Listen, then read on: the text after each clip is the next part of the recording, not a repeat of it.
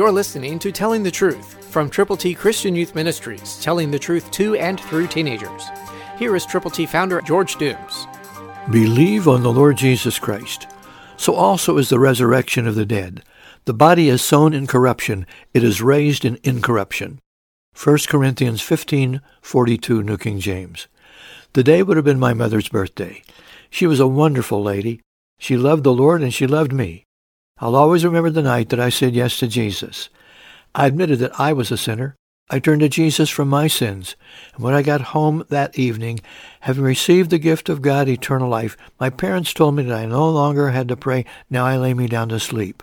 But now I can pray anything from my heart, directly to God, because I now had a relationship with Jesus, the author and finisher of my faith.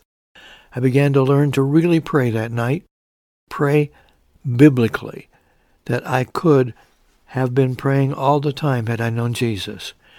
And I should always continue to pray now that I am a believer in the Lord Jesus Christ.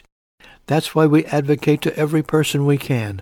Always end your prayer in Jesus' name. Not thy name, his name, holy name. His name is Jesus. Say Jesus out loud to him as you end your prayers, and expect God to hear and answer and give you the desires of your heart. Yes, God is willing to bless you when you pray expectantly in Jesus' name. Christ through you can change the world. For your free copy of the Telling the Truth newsletter, call 812-867-2418, 812-867-2418, or write Triple T, 13,000 U.S. 41 North, Evansville, Indiana, 47725. Tune in to Telling the Truth next week at this same time on this same station.